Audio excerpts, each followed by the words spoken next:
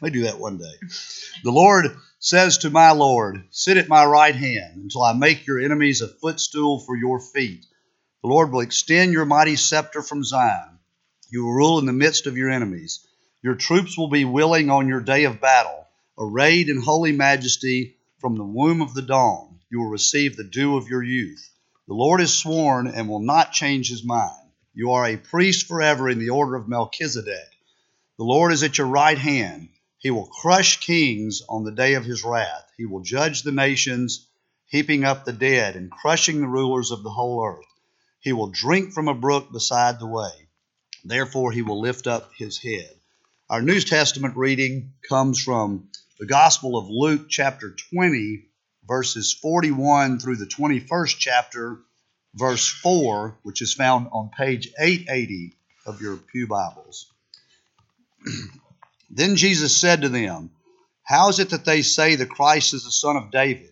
David himself declares in the book of Psalms, the Lord said to my Lord, sit at my right hand until I make your enemies a footstool for your feet. David calls him Lord. How then can he be his son?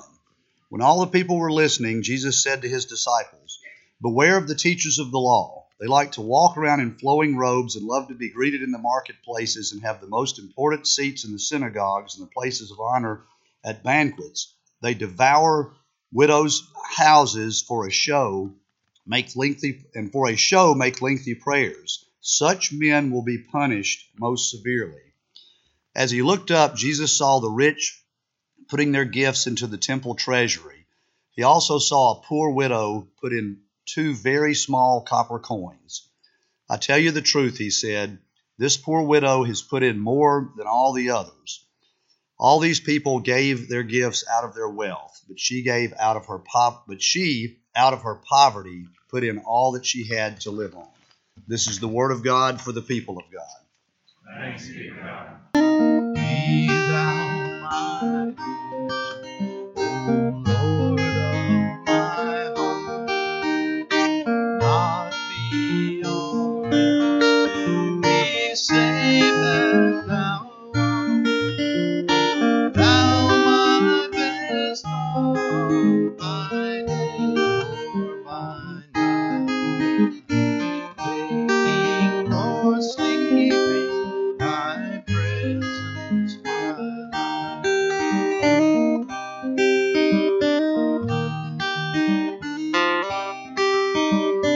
be thou my wisdom, and thou my truth. I ever with thee, and thou with me, Lord. Thou my great Father, I thy true Son. Thou with me dwell, and I with thee one.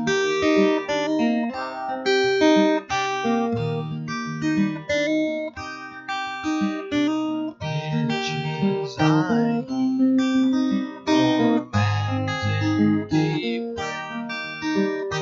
Thou mine inheritance now and always. Thou and thou only first in my heart. Thy King of heaven, my treasure thou art.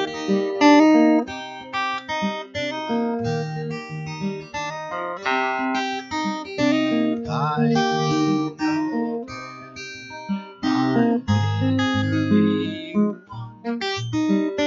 May I reach heaven's joys, alright, heaven's song. Heart of my own heart, whatever befall, still be my vision, O Lord.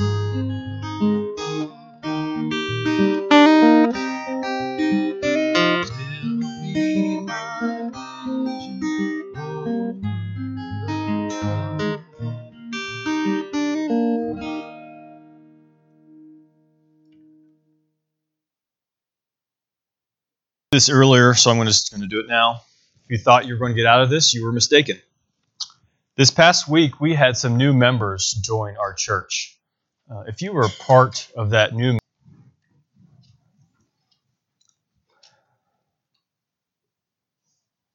Father, we come into your presence this morning as you have called us. Lord, may we be faithful with your word. May you guide us and may you teach us by the power of your Spirit that you have sent upon us. May it guide us in our everyday lives. May it show us our sin. May it remind us of our need of Jesus. May it guide us to love you with all of our hearts and to love our neighbors as ourselves. Lord, we pray for the vastness of your creation. We pray for your church as it goes and conquers sin in the lives of everyone who call upon you by faith. Bless those who go. Expand your church. Reveal to darkened hearts and minds the truth of the gospel, that salvation rests in Christ alone. Lord, we pray for you to bless our country. Bless our leader, President Trump. May you guide him.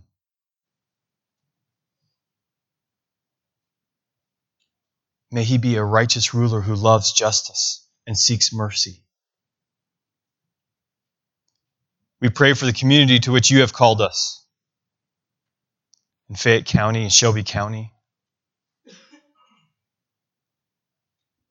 Lord, may we be your kingdom agents in our workplaces, in our schools, having dominion where you have called us, where you have given us gifts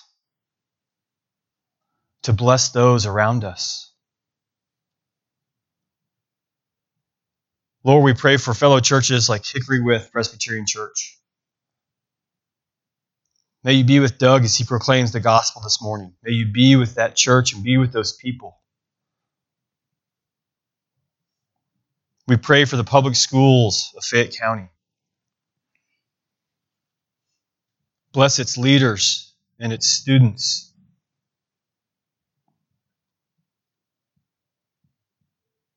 For you are true truth, and they need you. Father, we pray for Kimberly Aberathy's uncle who's been in the hospital. Care for him and tend to him. We pray for Yvonne's parents. We pray for Yvette White's back as she recovers. We thank you for a successful surgery of Brooke Dawkins. Continue to be with her and heal her. Lord, be with Jim Bennington and Billy Griggs, and Doug Hay and Jim Haas. Lord, please bring relief to Billy Hickey.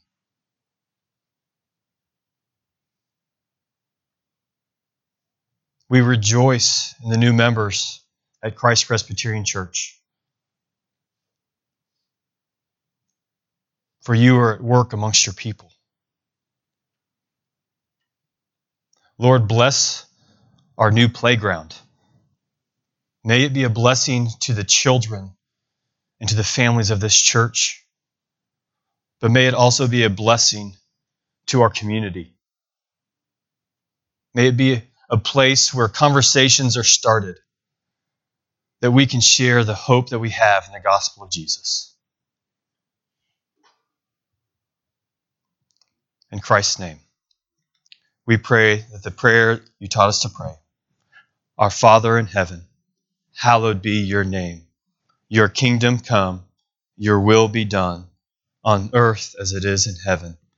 Give us this day our daily bread, and forgive us our debts, as we forgive our debtors. And lead us not into temptation, but deliver us from evil. So yours the kingdom, and the power, and the glory forever. Amen.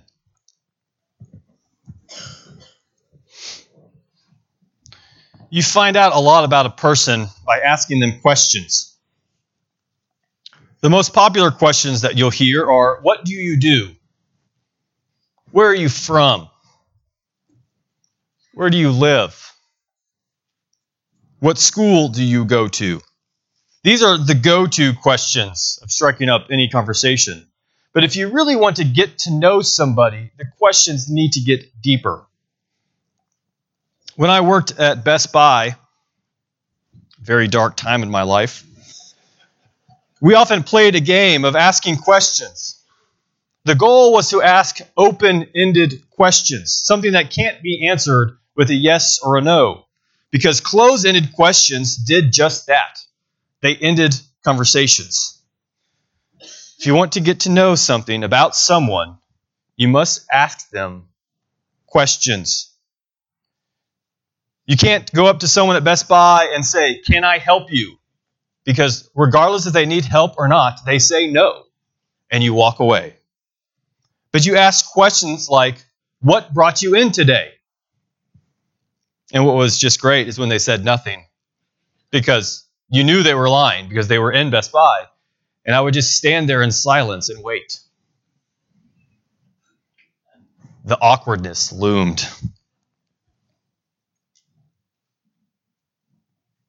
You're supposed to ask people questions if you want to get to know them. Once you get to know people, your questions change. You can ask questions such as, what are you afraid of? Who inspires you? What is a skill you'd like to learn? And then once you get to know people and you begin to respect them, you ask other types of questions. What makes you, you? How would you handle this situation? How did you make it through your hard times? We all know someone who likes to ask questions. These are not people that just ask questions simply to ask them, but who truly want to know answers. Parents, who is your child that asks questions? Students, who are those in your classrooms that ask real questions? They don't just want to hear the sound of their voice, but they're actually asking questions. If you don't fall under those two categories of having children or being a student, who is a sibling or a relative or a minister who likes to ask questions? As we look back through Luke's gospel, we see that people constantly came to Jesus with questions. Luke 5, who can forgive sins but God? Why do you eat with tax collectors and sinners? Why are you doing what is not lawful on the Sabbath? Tell us by what authority you do these things, or who is it that gave you this authority? And Luke is a storyteller, right? He's been painting this picture for us. And this is what a great storyteller does. He draws us into the story so we are memorized by its characters. Yet throughout this gospel, over and over and over, again and again and again, in each encounter with sinners, with tax collectors, with Samaritans, with Pharisees, Sadducees, disciples, and apostles, Luke writes all of these questions so we can hear from Jesus.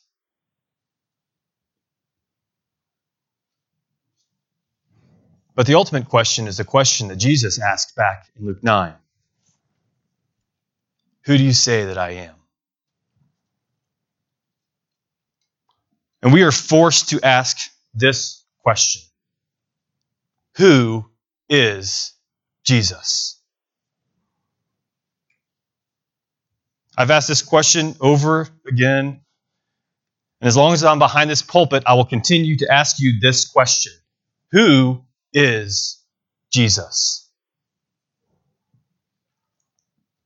You see, people ask Jesus questions so that they would just get answers. But almost every time, Jesus would not let them go without a parable, without a question of his own. Jesus made people contemplate, be introspective. He made them examine themselves in light of the answers that he gave. Something that I would encourage you to do is try to read through Luke's gospel in one sitting, or for some of you, many sittings. Just a few, though. And see how Luke tells us this story about Jesus. And see how people respond. Do they respond to Jesus properly or improperly? Do they respond to Jesus by faith or with contempt? As John has been preaching through this book over 3 years, it is sometimes really hard to see how the full story goes together. Sometimes we take just piece by piece and we miss the connections. And sometimes we forget, even if we might not know what comes next. But Luke is telling us a story, and the story introduces us to Jesus. He tells us about the life and the work, and ultimately the death and the resurrection of Jesus Christ. Spoiler alert, that's where we're headed.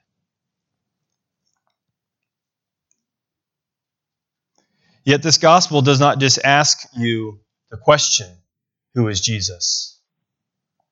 It forces us to answer the question, who do we say that he is? And within the walls of this building, as God's people sitting under the preaching of God's word, we have to ask ourselves this question again. Who is Jesus? The Gospels don't leave us standing on the corner wondering. It tells us he's the anointed one, the one whom the government will be placed upon his shoulders, the wonderful counselor, the mighty God, the Prince of Peace. Jesus is God in the flesh, the Messiah that the Old Testament was expecting, the God-man who came to redeem his people. He is our Redeemer, our reconciler, our substitute. He is our champion and our sacrifice. He is the second Adam. He is our King.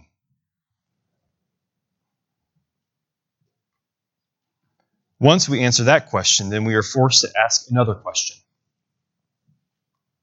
Who are we? It is hard for us to believe in Jesus. We are not inclined by our own thoughts or the desires of our own hearts to understand the magnitude and the majesty of our King. Our hearts are not easily persuaded because our hearts don't want Jesus to be king. Our hearts want us to be king.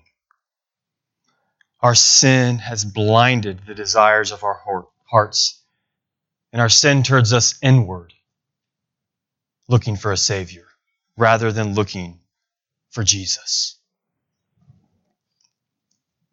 This passage this morning reveals that our heart's desire is filled with selfishness.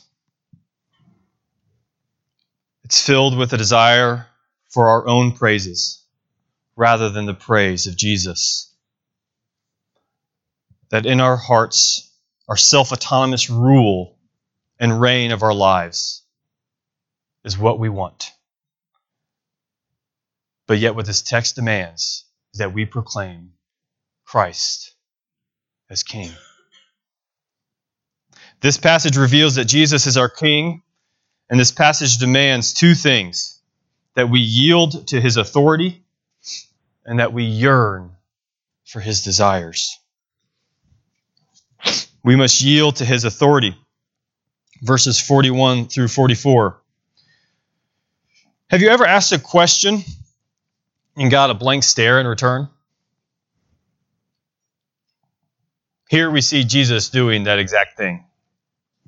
He asks a question, and he gets a deer in the headlights. The Sadducees have just asked him a theological question concerning levirate marriage.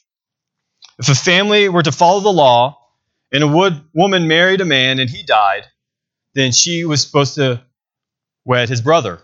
And if she did this 7 times in the resurrection, to whom should she be married? Jesus asked them a question, and he is left with silence. You see, the basis of their question was to understand how Jesus interpreted the law. And Jesus is doing the same thing here. He asks them a question to see how do they interpret the prophets.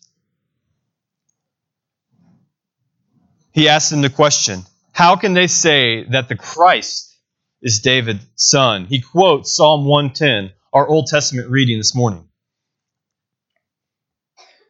And then he states this, David thus calls him Lord in verse 44. And he asks again, how is he his son? Crickets. No response. Jesus is a teacher. He's teaching in a temple. And we've seen over the past week, people are asking him questions. 3 times in Luke 20 alone, people are asking him questions. And here he asked the religious leader a question. How do you interpret the Psalms?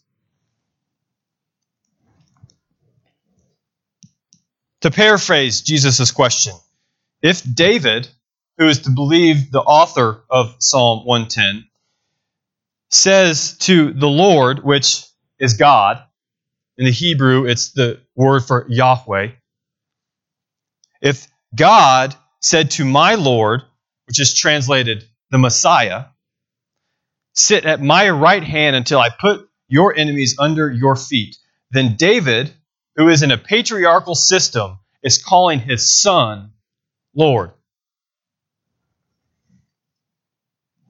To understand this question, we must understand the Old Testament. You see, in the Old Testament, as we've seen over the past few weeks, Israel has been expecting a Messiah, the anointed one, to deliver them from bondage, and what they thought was the bondage of the Roman Empire. Yet, as we have seen, Israel's expectation of the Messiah has been misdirected by their leaders. They have only been expecting a liberation from Rome. Yet what Jesus has been doing in proclaiming the kingdom is that he's been telling them their expectation is a false expectation now. Turn with me in your Bibles to Luke 13. In your Pew Bible, it's just page 873. It's just a few pages back. Luke 13, verses 18 through 21. What is the kingdom of God like? And to what shall I compare it? It is like a grain of a mustard seed that a man took and sowed in his garden. And it grew and became a tree, and the birds of the air made nests in its branches. I preached on the sermon. I'm sure you remember this, right? And again he said, to what shall I compare the kingdom of God? It is like leaven that a woman took and hid in 3 measures of flour until it was all leavened. Turn a few pages over to Luke 17, page 876. Luke 17, verses 20 and 21. Being asked by the Pharisees when the kingdom of God would come, he answered them, the kingdom of God is not coming in ways that can be observed. Nor will they say, look, here it is, or there, for behold, the kingdom of God is in your midst. Turn over one more page to Luke 19:11. Luke 19:11. As they heard these things, he proceeded to tell a parable because he was near to Jerusalem and because they supposed that the kingdom of God was to appear immediately. What was their expectation? Not that the kingdom of God would be like a mustard seed. They wanted their king to appear on a horse, riding into battle, like David. You see, the thing about David is David was the ideal king. For lack of a better word, or for lack of better words, he is the King of Kings. He was the prototypical poster boy king. We might discuss who we think the best basketball player of all time, or discuss the best author. Maybe you want to discuss the best president. Maybe you want to discuss the best movie. And we all can have our answers. But if you asked an Israelite in the first century who was the greatest king, the answer would be David. For no other title was given to a king than a man after God's own heart. The king and the kingdom was a big deal. That's why John and I have been teaching about the kingdom of God. And not only just because Jesus has been talking about it, but because of these expectations that they had, that the Lord's anointed would come and rule over them. And not over them, but the Messiah was to rule over all creation. This is what Psalm 110 is talking about. The Lord says to my Lord, "Sit at my right hand until I make your enemies your footstool." The Lord sends forth from Zion your mighty scepter. Rule in the midst of your enemies. The Lord is at the right hand. He will shatter kings on the day of his wrath. He will execute judgment among the nations, filling them with corpses. He will shatter chiefs over the wide earth. He will drink from the brook by the way. Therefore, we will lift up his head. And this is a proper expectation. Because this is what Jesus will do when he comes again. This is what Israel has been waiting for since 2 Samuel 7, when God made a covenant with David, that he will establish a throne forever for his seed. To understand this question that Jesus asked, we must understand the role that the king had in Israel. You see, once Israel received a king in 1 Samuel, that king acted as a representative for all the people. He was their head. He was the embodiment of Israel. How was Israel supposed to act? Look at the king. That's what Deuteronomy 17 says, when God, through Moses, promises them that once they get into the land, they will ask for a king. You know what he tells that king? Write the law in your house and read over it and fear the Lord. The prototypical Israel. Read through the Psalms. Hear how fond the psalmists are of the king. Do you know why they ask for the Lord to bless the king, as we read in our call to worship? Because if the Lord blesses the king, they too shall be blessed. The king is their representative. But more than that, the king is also God's representative to his people. He is the mediator of the covenant for them. Look at the call to worship, the very last line. Great salvation he brings to his king, and showed steadfast love to his anointed, to David and to his offspring. When the Lord blesses David, his people are blessed. If their king receives salvation, so do the people. The king was anointed. This anointing implies a consecration to high office. Not only does it give this person a holy status, but it also allows this person to carry out the role to which they are called. So we return to Jesus' question. I just gave you an overview of the entire Old Testament. Jesus asks a question, or as some have stated, he poses a riddle. Everyone knew that David's son was going to be the Messiah, the Christ, the anointed, the Savior whom God had always promised to send, was an heir of David. But who was he?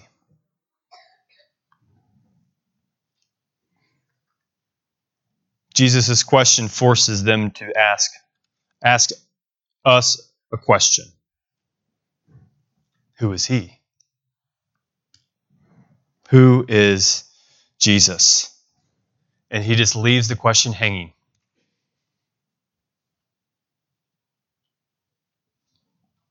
There's an awkward silence. What's interesting is that Jesus doesn't give an answer here. We have to wait until chapter 22 to hear Jesus' answer as he stood before the council answering questions before they put him to death. Think of what Jesus did. He asked a question that made the scribes, made everyone who is listening ponder, be introspective, self-examining. Who is the Christ? Who are we waiting for?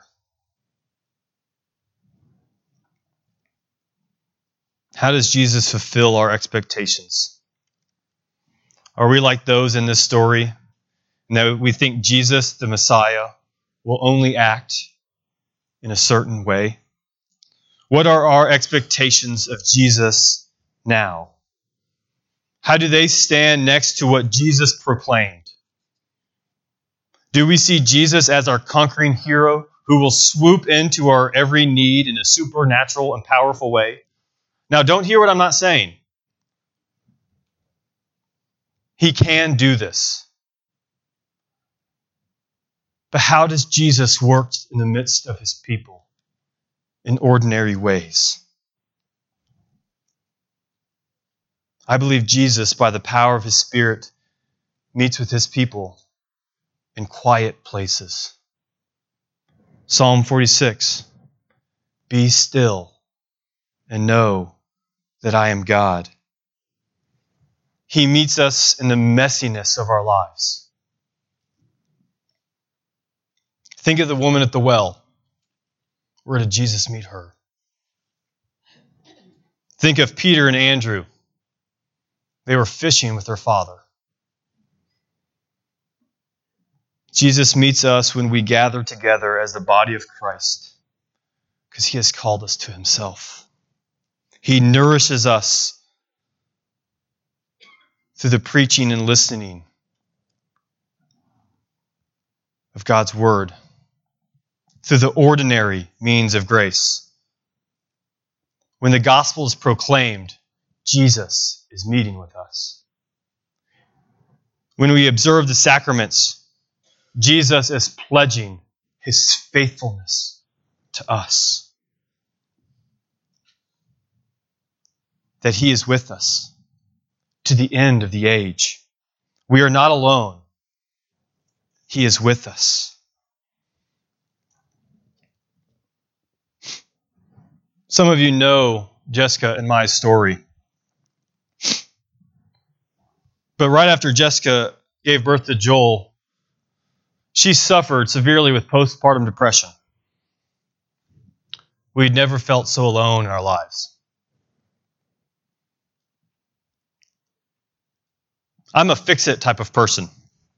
Tell me what's wrong, and I'll examine the situation, and I'll go in and fix it. For the first time in my life, I came home. Jessica was on the bed, and I sat next to her, and I said, the only thing I know what to do is to pray. I couldn't fix it. And I have to admit, after that experience, I became very angry because we felt so alone.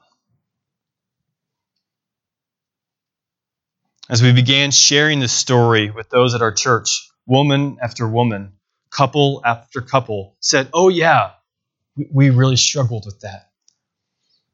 And I looked at them, I said, why did you not prepare us? Why were the only things you told us in preparing to become parents for our first time was, you're not going to get a lot of sleep? Why did you not share your burdens with us so that we could pray for you? Christ reminds us as we gather together each week that we need each other.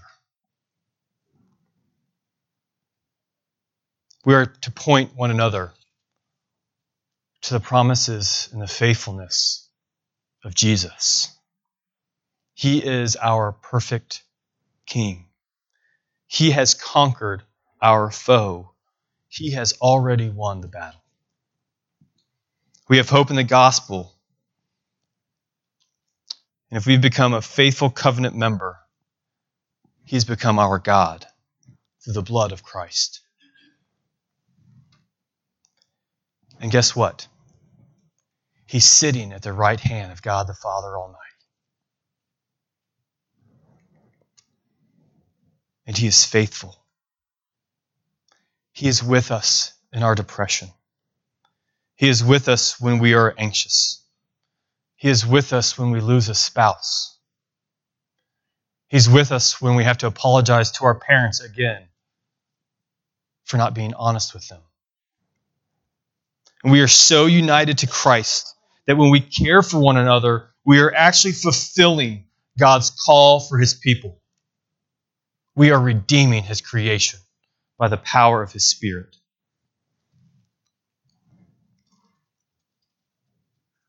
Our King is redeeming us, His people, even as we confess our sins,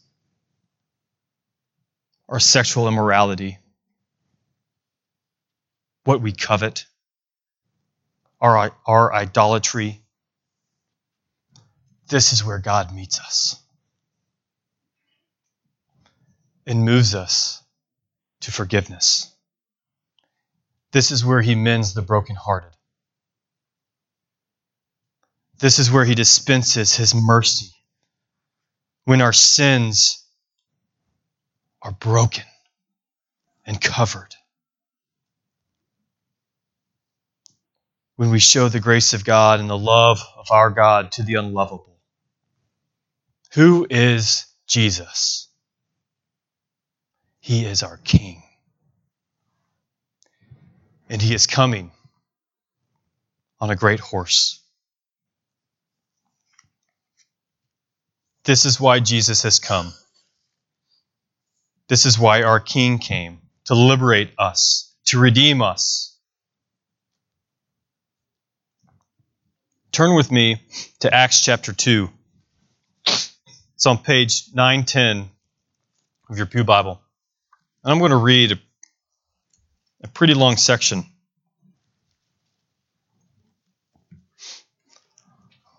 My hope in reading this passage that it will give us an understanding of what Jesus is doing here as our King. Acts 2, verse 22.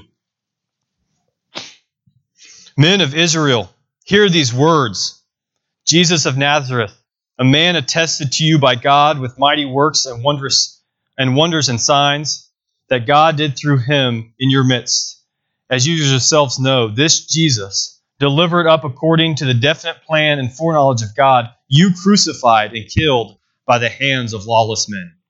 God raised Him up, loosing the pains of death, because it was not possible for Him to be held by it.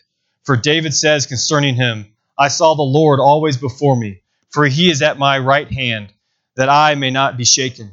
Therefore my heart was glad, and my tongue rejoiced. My flesh also will dwell in hope. For you will not abandon my soul to Hades, or let your Holy One see corruption. You have made known to me the paths of life. You will make me full of gladness with your presence.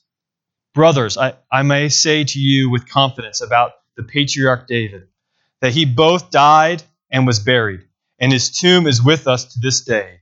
Being therefore a prophet, and knowing that God had sworn His oath to him that He would send one of His descendants on the throne, He foresaw and spoke about the resurrection of the Christ, that he was not abandoned to Hades, nor did his flesh see corruption. This Jesus God raised, and of that we all are witnesses. Being therefore exalted at the right hand of God, and having received from the Father the promise of the Holy Spirit, he has poured out this that you yourselves are seeing and hearing.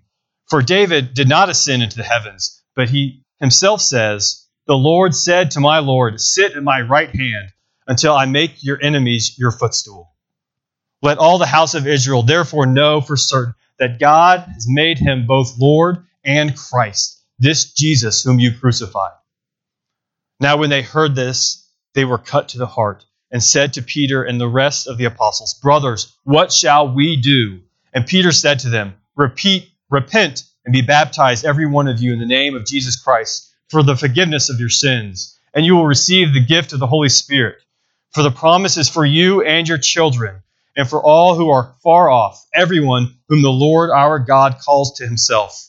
And with many words he bore witness and continued to exhort them, saying, Save yourselves from this crooked generation. So those who received his word were baptized, and they were added that day about 3,000 souls. This is what Christ did for us.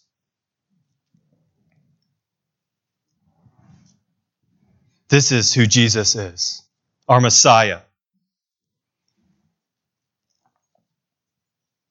And it's interesting to think about. If you think about this Old Testament community, what did they do with the Psalms? They sang them. So each week, when the people would come and sing this psalm, they would be reminded of what God had promised them. And if they sang it faithfully, if they read it with great expectation, they would celebrate, as we celebrate this Easter, that Jesus has taken the Davidic kingship through the resurrection. He is not dead. He is alive.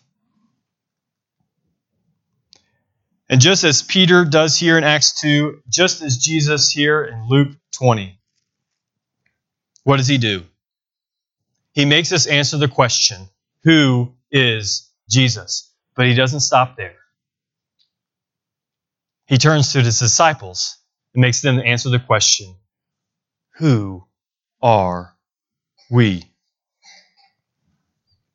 Verses 45 to the beginning of chapter 21, Jesus tells them, Beware the scribes who like to walk around in long robes and love greetings in the marketplace, in the best seats in the synagogues and the places of honor at feast, who devour widows' houses for the pretense of making long prayers. They will receive a great condemnation. You know, I didn't read one commentary that related this passage to Psalm 110.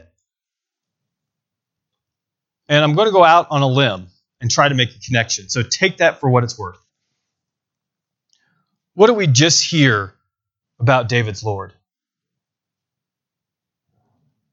He's going to be seated at the right hand of God, the Father Almighty. Do you think that's an honorable place to be sat? Psalm 110 is thought to have sung at the coronation of kings. Read over Psalm 110 again. The king is wearing holy garments. These are the things that the Pharisees, that the scribes are desiring. The things that the king is supposed to receive. They were misleading the people. And the disciples listening to this had to ask themselves, are we acting as the Pharisees or are we acting as the followers of Jesus? What is the king supposed to do? Seek justice, love mercy, care for the widow and the orphan, and for the sojourner.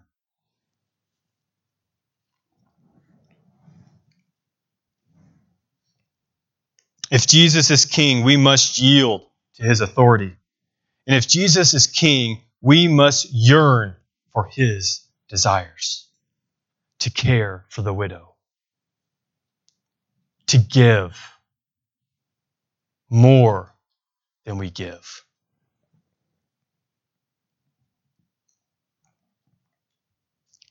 The disciples of Christ should be about genuine service and caring for others. So I'm going to ask you the question: who are we in the story? Do we desire our own glory? Or do we desire to give the glory to our King? Our Lord desires mercy. He desires us to show mercy, for He has shown us mercy. Believe in Jesus. You are called to faith in this Christ. There is no other way of salvation. There is no other way to defeat the great enemy. You cannot do it. You need a king. And through the gospel, we have faith in Christ alone, and He redeems His people.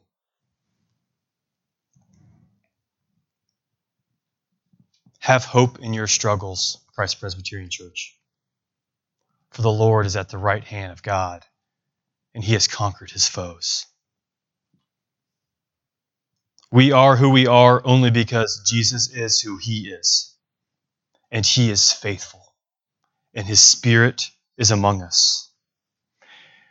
And it's with great joy and even, don't laugh, eschatological hope, didn't work, that we are able to confess the Westminster Larger Catechism as it's printed in your bulletin. Because Christ is reigning.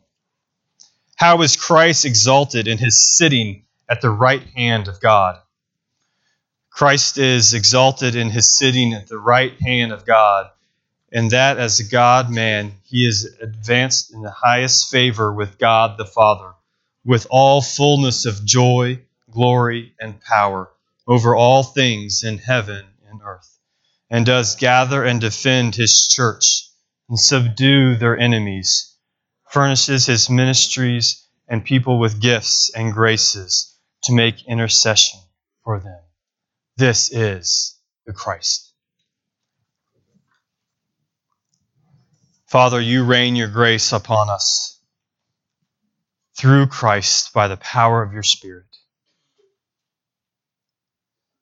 May we go forth and act as our King acts, to seek justice and to love mercy.